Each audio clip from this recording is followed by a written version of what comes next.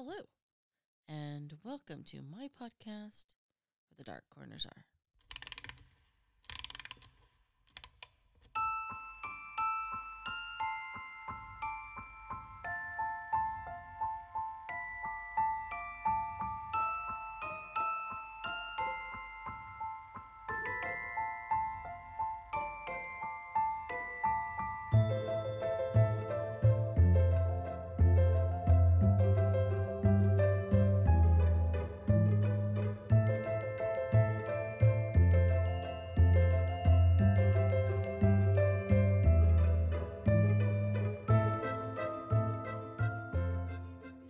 Hello. I am Vina, and I am your Dark Travels hostess. Tonight, we're going to talk about Prague in Czechoslovakia, Republic. And I have to say, I am absolutely impressed. That is the word I would use. Just impressed with how much paranormal activity this city is overrun with. And the thing about Prague is it's in Europe and it's just old. When we talk about Europe, when we talk about Africa, when we talk about Asia, we're talking extensively hundreds of years old, centuries, decades. Just it's unbelievable. And because of their histories and the things that they've gone through, it just adds on to the paranormal essence that is there. And I was actually talking to husband Jeff last night, actually, and it was like, why didn't we go to Prague for our honeymoon, or Transylvania, or where we went was fine. Belgium was wonderful. Ghent was amazing. Bruges was just But we didn't do any ghost hunting there, and Prague is really just littered, laden, soaked with ghosts and just strange events and stories. Now, the first place I want to talk about in Prague, in Czechoslovakia, is actually not in Prague. It's 30 miles. I'm American. We use miles. And of course, I'm referring to the Huska Castle. So there's just a ton of mystery, a ton of history just surrounding this place. And so you have your myths, and then you have actual history. So this is the best as I can describe it. Reportedly, the locals, and we're talking hundreds of years ago, found this mysterious crack in the limestone cliff. And people began reporting seeing half human, half animals coming out of it, crawling out of it, and beginning to eat their livestock, beginning to eat actual humans. And or these creatures would drag humans back and take them down in the crack. And meanwhile, just wreaking havoc on the village. Now, the villagers, of course, tried to stop this. They tried throwing stones down this crack to seal it, and it didn't happen. It just, the rocks would never accumulate and seal. So they just began to believe that this was the gateway to hell, this area. So this goes on. The king of Bohemia at the time decides to investigate the matter. And of course, he doesn't want to send his finest men to check it out in case it is the gateway to hell.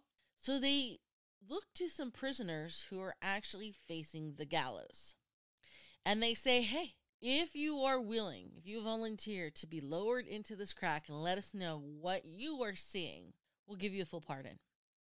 And so some of them actually agreed. And that's what they did. They took this group, and this young, brave guy was like, I'll go first. And they lowered him, with a rope down the crack. And it takes like 2 seconds when he starts screaming these horrific screams, and immediately the other prisoners struggle to bring him back up. And he comes up screaming, rambling. It's very obvious his mind has snapped, and he actually never recovers mentally. And whatever he saw terrifies him so much, his hair actually turns white. And this was actually documented, okay? So the king is like, fuck this, we're going to seal it. And King Ottokar II of Bohemia, that's what this land was known as at that time, has this Gothic structured castle scenario built over this crack between 1253 and 1278. And he's like, we're going to seal this, and we're actually going to construct this castle that the inner walls are actually the outer walls, and the outer walls are the inner walls to basically keep something in instead of being a fortification that kept things out, like invading armies or Vikings. I mean, I don't really know if Vikings were around, but you get my point. There are also no stairs in the inner structure, so that anything that falls in, you know, sorry, you can't climb stairs to get out. There's no kitchen in this structure, so whoever's there is not really meant to be there for long. And it is said that a troop of archers were kept there and told, you fucking kill anything that comes out. Now, there was a rumor, or there is a rumor that for extra protection, they built a chapel over the seal. Basically a holy place on top of the gateway to hell.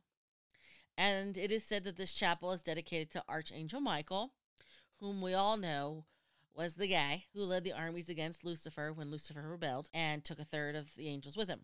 But, I've heard, I've read, I've watched some YouTube videos, and even the YouTube people, one says there's a chapel, another says there's no history records of a chapel being there. So again, supposedly this chapel was built. Now, the official reason for this building to get built is that the king wanted a place of official business. And I hesitate believing this simply because this place is in the middle of buckfuck nowhere. What do we say? Timbuktu. It's surrounded by dense forests. It's nowhere near water, a source of water, which is essential. You gotta drink water. Like I said before, it doesn't even have a kitchen. It's nowhere near trade routes, so I don't know what kind of business is being done. And so the question is, what are you doing building a fortification that really has no actual function and really can't house or provide a function? And the fortification itself is not there to protect a king who's supposedly conducting business here. Now, historically speaking, over time, it does eventually get occupied by royalty. Eventually, as the country of Bohemia breaks down, gets rebuilt into other countries, this fortification, this house, the Huska house, falls into private hands. By 1639, the castle actually becomes occupied by this guy named Aranto, who is a Swedish mercenary. But the thing is, Aranto believed in black magic. He practiced black magic, and he even had a laboratory that he was basically working to create this elixir for immortality. And between the beginnings of this potential crack sealed castle, and now this guy practicing black magic and trying to come up with something immoral, the villagers were like, this is too fucking much. And they end up having two local hunters kill him. Now, to the villagers, it's all bad juju. We don't know what happened a couple hundred years ago. We know what happened now. It's just bad juju. But again, the property exchanged hand, and over time, it's still an area that the locals avoid. And then things start to pick up in September of 1938.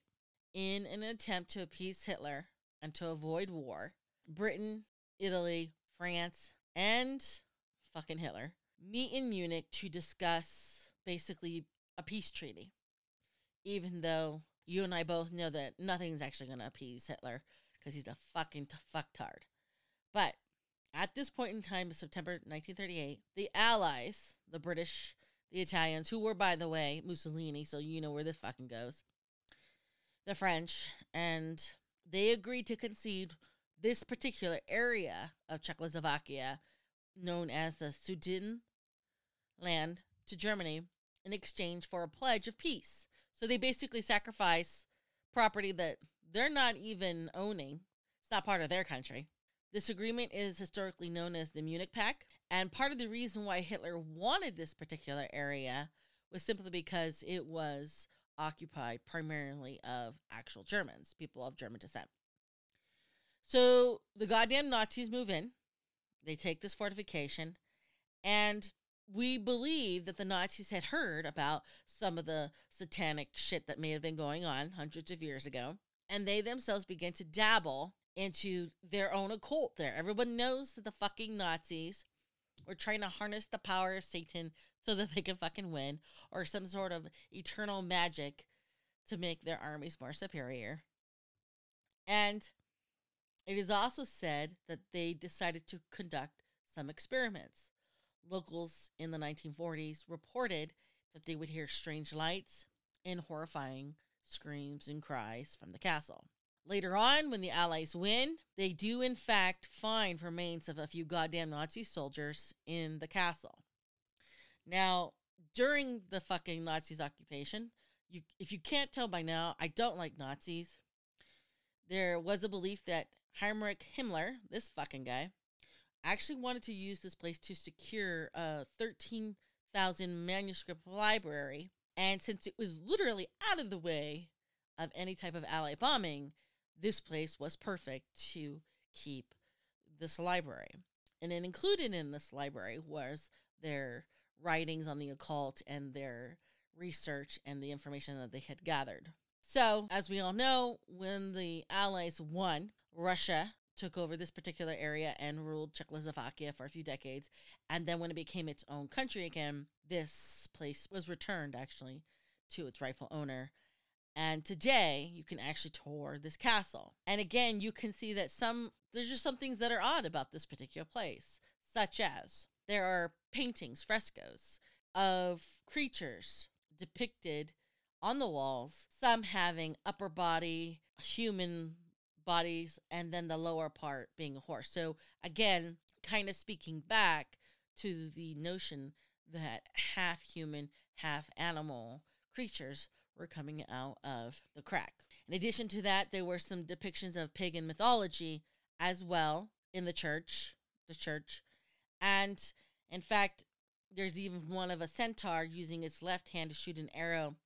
And symbolically speaking, left-handedness was associated with service to Satan. In the Middle Ages, it's not. I'm a lefty. I'm a lefty with a bat, so I promise you, hitting anything, it would be Satan. I promise you. So, again, there's a lot of strange things afoot at the Huska House. But on top of everything else, to this day, people who visit the castle, who tour it, have reported hearing screams and scratching coming from beneath the floor. I mean, it's just a lot. To me, there's a lot of weird shit that does not add up. That's the problem. You have a king that spent a fortune building a fortress in the middle of nowhere that served no purpose immediately. Why? What are you keeping from us? But again, that was literally 800 years ago. So, all right, so let's get back to Prague. Now, before we get into the ghosty stuff, I do want to share some of the amazing places you can check out as well. Because, I mean, I'm impressed. I cannot stress, I'm impressed with Prague. Why didn't I go to Prague on my honeymoon? Of course, that was a long time ago. So let's talk about some of the things to bear in mind in this city when you go. Because like I said before, this is an ancient city. It's super old. Hundreds of years old. So let's talk about the Strovhof Monastery. And it is actually located on top of a hill in Prague. This monastery is the second oldest in the city. Originally built and open for business for monks, for monk business in 1140. So, Jesus Christ, we're talking over 1,000 years old. But thanks to various wars, it had to be rebuilt a couple of times. And as such, they ended up building a very impressive, amazing library. Now, this library actually has two parts. One part is of the Baroque theme, If it ain't broke, don't fix it. Just kidding. I just had to say that's a steel joke. But this one actually contains, this section, 18,000 religious texts. The second part is more of a grand philosophical hall part, and this one contains 42,000 ancient philosophical texts. And we're talking rare volumes and exceptionally old texts. So if libraries and old books and the smell of old books is your jam, this is a must in your trip of Prague. And the craftsmanship, just looking at the pictures of this building, is so immense. I mean, you could just feel the love and care that went into the building of this structure by those who built it. Now, on top of the books and the texts, it also contains a cabinet of curiosities that was given to the monastery from the estate of Karel Han Urban in 1798. And this curiosity includes bits of the dodo bird that we all know went extinct, a large 18th century electric device of some sort, numerous old oceanic species, so, dead animals, bugs, rocks, artifacts, and for some unknown reason, and they have a glass case full of wax fruit, which I didn't even know was a thing back in 1798, but okay, all right, now I know. Now, if you wish to go, you need to make arrangements in advance, and you actually have to go with a group, and it's uphill, so, there's that thing. But they say that there's a nice restaurant with some caverns, and supposedly the food is quite good. I don't know. I've not eaten there. But it just really sounds like a really interesting place to check out if you have the afternoon. Let's talk about the Speculum Alchemia Museum. Now, this kind of sounds a little cheesy-ish, but sometimes cheesy's fun, not going to lie. This particular museum, if you go there, you'll find, portraits, books, and, again, assorted curiosities. I mean, Prague is kind of like, almost like the occult center. They're always looking for elixirs, things, type of invention or concoction to make gold scenario. But supposedly the last black bear's hide to be hunted in the outskirts of Prague lies on the floor. Now, in this museum, there is a small library. And if you locate a small statue in the library and give it a twist, a secret door will open up and you will see a narrow set of stairs. If you take it, it will lead you down to an underground laboratory. And basically, what you'll find is this laboratory was used to try and create some sort of elixir or concoction or method of turning things into gold, as I kind of mentioned before. There's a mummified crocodile that hangs from the ceiling, and there's actually even like an escape door of the laboratory to help kind of get people out in case villagers came a burning. So again, just the idea of being able to turn anything into gold or creating some sort of method in turning things into gold is kind of just a common theme in Prague. So it's a little cheesy, but if that is your jam, and I do not blame you, then that is definitely something that you're going to want to check out. Now, they do actually have a couple amazing cemeteries as well in Czechoslovakia or in Prague. And one of them is the Olsany, I'm probably mispronouncing that, cemetery. It was built in the 1600s, and this particular cemetery at the time was built away from the city because when the plague broke out in 1680, they're like, hey, we got to get these plague-ridden bodies away from us, away from the city, and we need to establish a cemetery for these unfortunate victims. And again, they kept using it, and over time, they started putting up more elaborate gravestones. We're talking even Art Nouveau grave monuments, and eventually it's actually become one of the largest cemeteries in Prague or in near Prague. And if you poke around, you'll even find that as recent as World War II, both Czech Republican soldiers or Czechoslovakian soldiers and Soviet soldiers are actually buried here. So this cemetery has an amazing history, on top of which it has a lot of actors and writers and painters as well. So if you're into cemeteries, this cemetery is your jam and you want to see some really old burial places and see a lot of historical burials as well. Because, I mean, they not only have people from World War II, they probably have people from World War One, because they also have people who have been buried there even from the Napoleonic Wars. So, I mean, talk about a historical place to kind of just walk around and enjoy the peace and quiet. Now, the cemetery is open from 8 to 7 p.m., May through September. In March, April, and October, they close at 6. And from November to February, they close at 5. For the obvious reasons, it gets darker sooner. Now, kind of talking about cemeteries and kind of transitioning into the ghost aspect of Prague, let's talk about the Josef, the old Jewish quarter.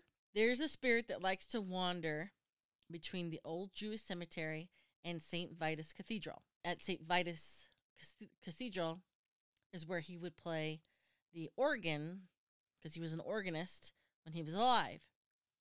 And so it is said that in the afterlife, he travels back and forth playing the organ, and he's accompanied by a skeleton ferryman. And if you see him and this skeleton ferryman with a black cat, it is believed that the black cat was his wife. Now, this old Jewish cemetery is just as old. I mean, we're talking the oldest burial that they have to date was in 1439. And the most recent was 1787. I mean, the United States is barely a nation at this point in time. So we're talking over 600 years old. And 200 years ago was their last burial. So just, again, dripped in history. And it's just a reflection of this part of the world. Now, in more recent times, during the goddamn Nazis' occupation of Czechoslovakia, they went around and they basically destroyed synagogues and cemeteries, basically doing their best to eradicate the existence of the Jewish culture in Czechoslovakia. However, this cemetery actually gets spared. And the museum attached to the cemetery actually gets spared as well. And they did this, the fucking Nazis did this on purpose, because they wanted to collect artifacts for this morbid idea of creating a museum of an extinct race. So they wanted to keep some Jewish artifacts to say, hey, here's the people we managed to eradicate from the face of the earth, like fucking dickheads. So, thankfully, I mean, I don't even know, because of this morbid fucking thought, this particular cemetery actually gets spared. And again, the museum attached to it gets spared as well. But you can go and pay your respects to those who are currently buried there. And they actually offer tours at this museum as well.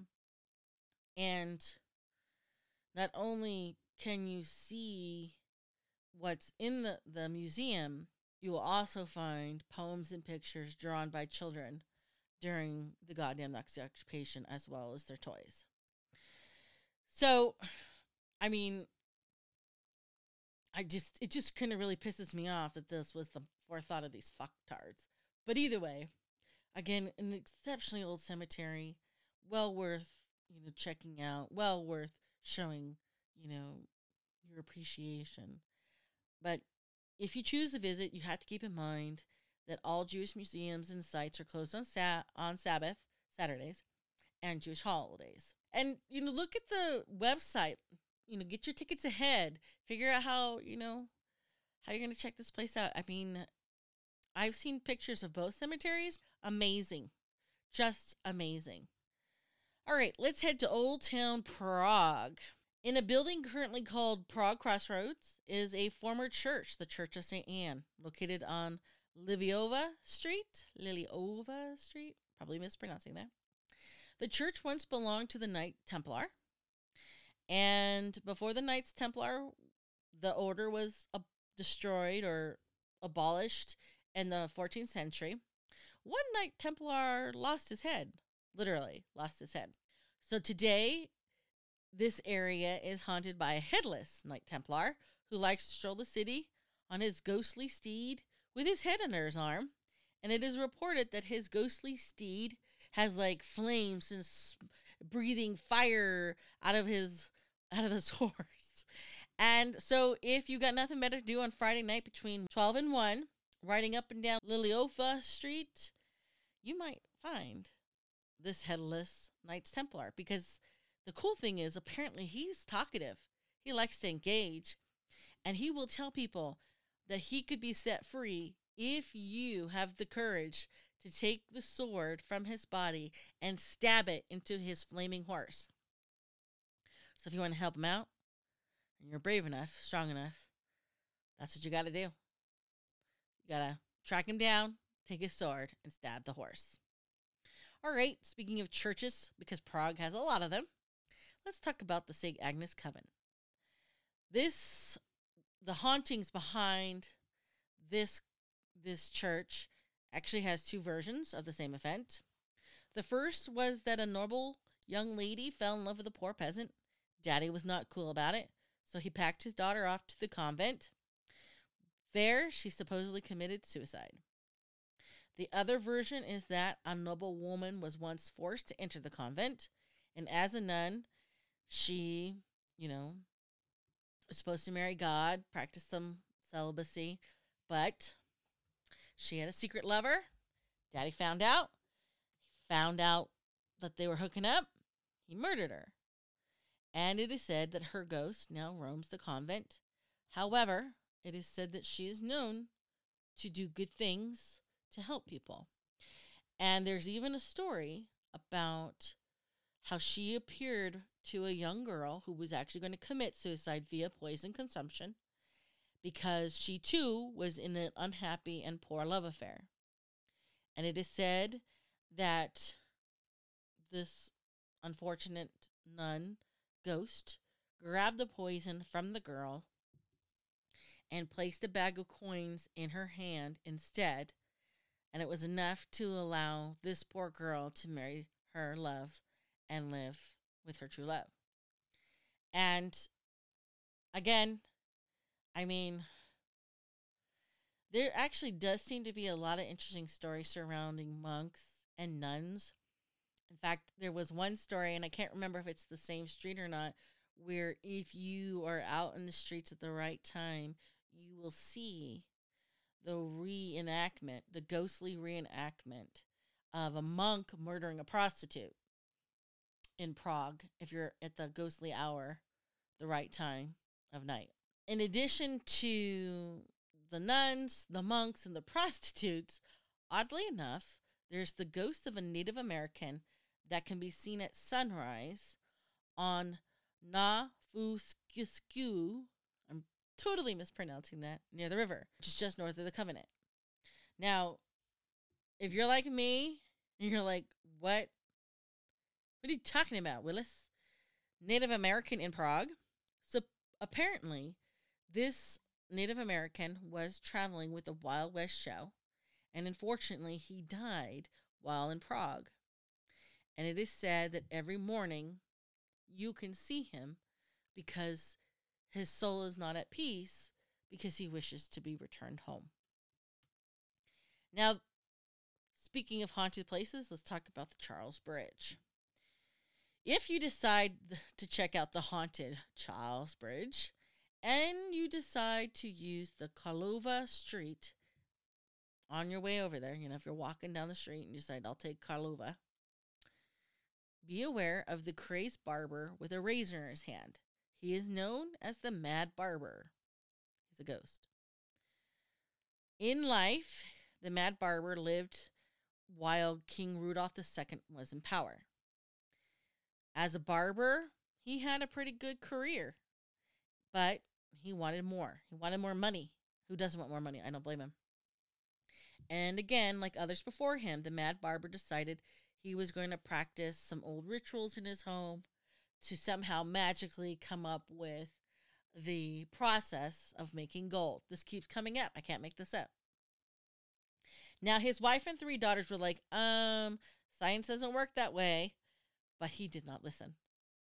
And he ends up spending all the family's money to the point where he literally has nothing left. He has to sell the house.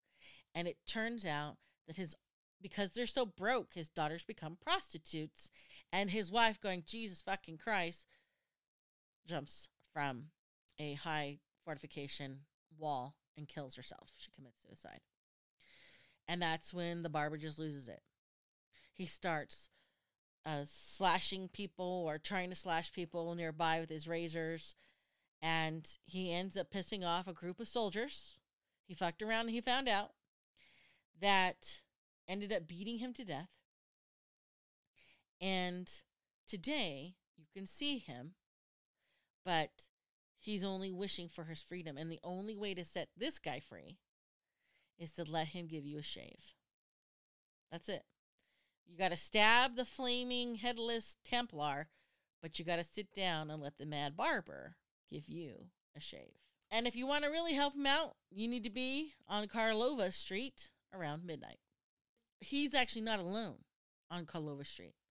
There is the bookbinder Antonius, who likes to curse at you. Curse, he's just mad. He's mad. In unknown language.